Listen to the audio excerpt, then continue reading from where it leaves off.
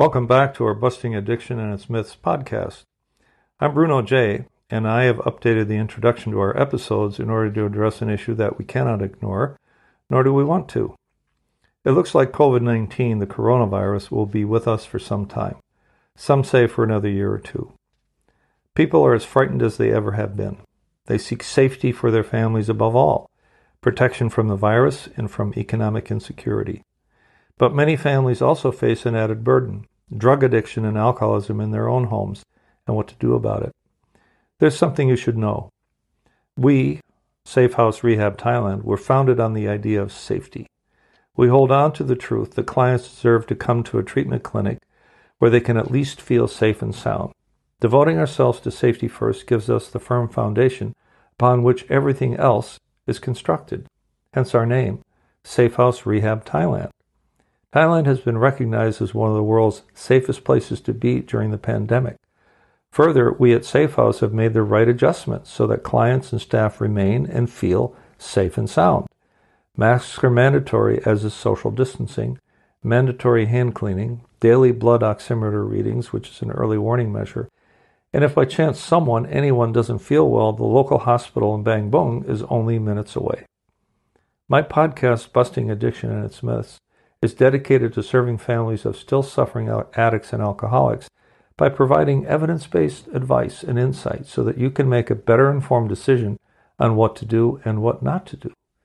We are sponsored by Safe House Rehab Thailand, dedicated to a modern approach to recovery, which means that we absolutely outperform traditional rehabs when it comes to diagnostics, technology, and aftercare. To learn how we can help, just visit safehouserehab.com, where we post the latest news, or send us an email at contact@safehouserehab.com.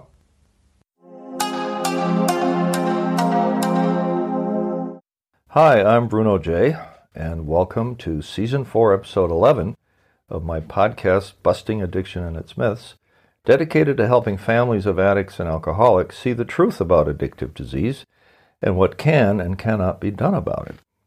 I'm calling this episode, You Deserve a Better You. I seem to have irritated a number of well-meaning family members of alcoholics and addicts by suggesting that they need to shift the focus from their loved one to themselves if they are to hold out any hope of having a peaceful and productive life. The reality is that there isn't much, if anything, you can do to change the trajectory of your loved one's disease, short of an intervention, and even then, there's no guarantee that it will stick. But at least you might have the satisfaction of knowing that you tried your best. There really is no such thing as failure so long as you chalk it up as a learning experience. Let me say this about interventions, and I am a believer in anything that could bring a suffering addict out of the cold and into the light. Interventions are complicated and they're often very costly. They take preparation, education, and commitment from family and others who care about an addict and want their loved one to make the U-turn toward a drug-free life. There are essentially two types of interventions, professional and family-directed. In a professional intervention, the kind you might have seen on the show of the same name, the professional basically coaches the family on everything they need to say and do, and the professional leads the live intervention itself. A family intervention is much more challenging because it is managed by people who have no management experience in this type of unwieldy process. Here are the key issues the family needs to address. The family has to agree on the need to intervene in the first place. The when and where needs to be established.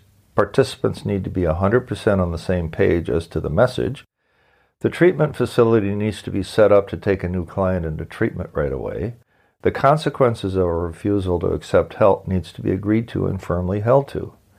I strongly advise that if you are considering the possibility of a family-led intervention, you consult with a professional anyway, and he or she will likely be happy to advise you on a do-it-yourself intervention. The second thing I would ask of you is to at least read up on what it would take to plan and execute a successful intervention. One of the very best sources are two professionals, Jeff and Deborah J., who have written and updated the book Love First, A Family's Guide to Intervention. I highly recommend that everyone on your intervention team read and discuss the main points the authors make in helping you understand how to go about planning the intervention and successfully implementing it. Not only do they cover the process of an intervention, they also provide those who are unfamiliar with the disease, which is almost everyone, some needed insights on how active addicts think and why they behave as they do.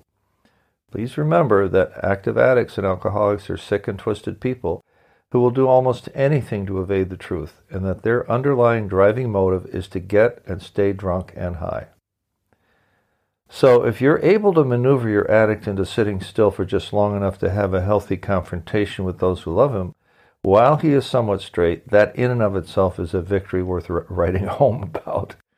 And even with that, while about half of interventions result in the addict agreeing to surrender and accept help, there's no guarantee of long-term success. I myself have been involved in 4 interventions in the last 25 years, and every one of them was high drama, intensely emotional, painful, and inspiring all in the same moment.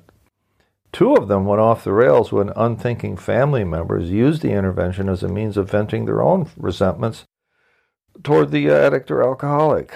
So there is indeed one major option, the intervention, that you can try in order to change the trajectory of the disease. And there's a chance, but no guarantee of success. Even if the intervention were to be successful, however that is to be defined, the critical necessary change for your life to become better, to transform to something approaching normalcy, happens on the inside and not on the outside, and has less to do with what the addict or alcoholic is doing and more to do with what you are attempting to do for yourself. Let me put it this way. If you don't address what the disease has done to your psyche, it won't matter whether your loved one cleans up or not. You will still be fearful, controlling, and resentful unless you embark on the path of healing for yourself and only for yourself. So let's talk about what that might mean. Chances are that your self-esteem has taken a hit because you somehow thought that his or her addiction was at least partly your fault. You stared at the videotape of times past and had those if-only thoughts. If only I had done this, or if only I had done that, maybe he wouldn't have turned into an addict. You didn't know then that there was little you could have done to say very early before you even knew to look for signs. You can accept this rationally, but you still cling to the idea emotionally. Chances are that in your overwhelming focus on your loved one's well-being, you neglected your physical health, putting yourself always in second place, in the mistaken belief that your sacrifices and your worries could create a miracle. Chances also are that you may be riding an emotional roller coaster where you are okay only if he is okay with you, and you are miserable if he's unhappy with you. You confuse interference with love, and you can't understand why your loved one tells you to back off, whether it's called for or not. Your resentment of the addict causes you to become unreasonable with everyone in your home. You live in the future fearful of what it might bring, of what the alcoholic might do. These things didn't materialize overnight.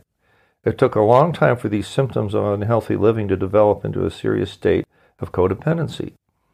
The main illusion that drives all this behavior and all these beliefs is the notion that we have any power over the disease. We end up doing those same misguided things, and we believe these myths because we're so desperate to have this nightmare over with, please. So the very first thing is to let go of old ineffective ideas to adopt a new and healthy way of thinking. The essence of the new idea is based on the principles practiced by the members of the Al-Anon program. Before you bail out on me, allow me to remind you that many, if not most professionals in the field of addiction, recommend some sort of support group to help you through this phase of your life. As it turns out, Al-Anon happens to be a well-respected and structured program of support for anyone who's been affected by alcoholism and drug addiction. I also hasten to add that no one program has a monopoly on the truth when it comes to recovery. The many people whom I've come to know over the last 25 years will tell you that being able to share your worries and joys with others in essentially the same situation has made the difference between darkness and light for many people. Closed meetings of Al-Anon are actually open to anyone who needs them, and your privacy is always respected and assured as a matter of long-standing principle. The open meetings are those where the public is invited to attend and hear speakers share their stories of recovery. Sometimes one speaker at the open meeting is the Al-Anon member, and the other is the alcoholic, now sober, spouse of the Al-Anon member. These types of meetings can truly be instructive and are always great fun. Here's what it says in the Al-Anon preamble, which is read before every meeting. The Al-Anon family groups are a fellowship of relatives and friends who share their experience, strength, and hope in order to solve their common problems. We believe that alcoholism is a family illness and that changed attitudes can aid recovery. Al-Anon has but one purpose, is to help families of alcoholics.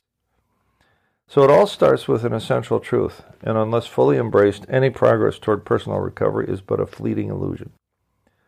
The first step is we admitted we were powerless over alcohol and that our lives had become unmanageable. I've spoken of the futility of fighting something over which we have no control. Unless we believe in that truth at the start, the disease will always have the upper hand. We will find in time that there is victory and surrender, and that is a hard one to grasp so early in the process. We must surrender to the idea that we are powerless over someone else's addiction, which has now become the family's disease. It has the family itself in the grip of an obsession to try to control it somehow. The next step is to ask ourselves, where can I acquire the power to overcome this deadly obsession? Before you bolt out of here and start thinking, now he's going to bring up the God thing. Well, no, I will bring up the idea that you probably need any power greater than yourself, because this is some heavy lifting that you don't want to do on your own. Here's how it might work. This is quoting from a book called How Al-Anon Works. Even if we were furious, shame-filled, or guilt-ridden, there is something amazing, something transforming that happens at an Al-Anon meeting. We can't quite put our finger on what that something is or why we came away with a greater sense of peace than we walked in with. But it feels too good to ignore. So we go to another meeting and discover that that something is still there. Maybe, just maybe, we have found some sort of power that could do for us what we haven't been able to do for ourselves. Perhaps this is the point at which we came to believe there could be a power greater than the disease we've been trying to vanquish by our own power alone, all by ourselves. So that becomes the beginning of the journey where you make the critical turn from the futile task of saving your loved one from the disease to becoming the person you were meant to be, unencumbered by the impossible, freed from needlessly carrying a boulder on your shoulder, liberated from a dangerous, life-sucking myth. You will reacquire the joy of living in today, fearing not tomorrow, free to pursue your dreams again. You will finally be able to live the sane and serene life you have deserved all this time. The ultimate irony is that you were not able to see that possibility were it not for the desperation that brought you into the light. We're so glad you could make it. So what did we learn today? 1, the reality is that there's not much of anything you can do to change the trajectory of your loved one's disease short of an intervention, and even then, there's no guarantee that it will stick.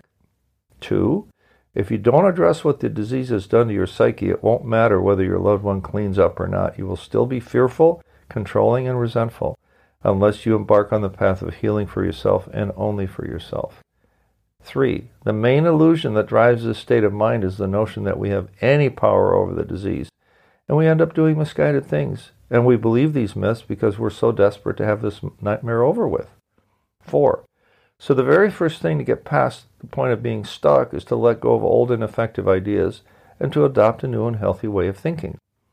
We conclude at 5, we conclude in our desperation that we need to acquire some sort of power that could do for us what we haven't been able to do for ourselves. And 6, some of us find that power in our Al-Anon meetings where the collective wisdom of its members guides us to a new and liberated way of life which we have deserved all along.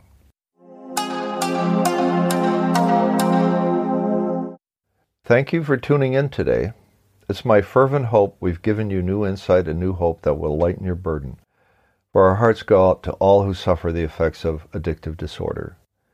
Please give us your feedback at info@safehouserehab.com. By all means, ask us any question you like, and we'll answer on air if you will. And if you want to leave us your first name and city, we'll recognize you too, of course.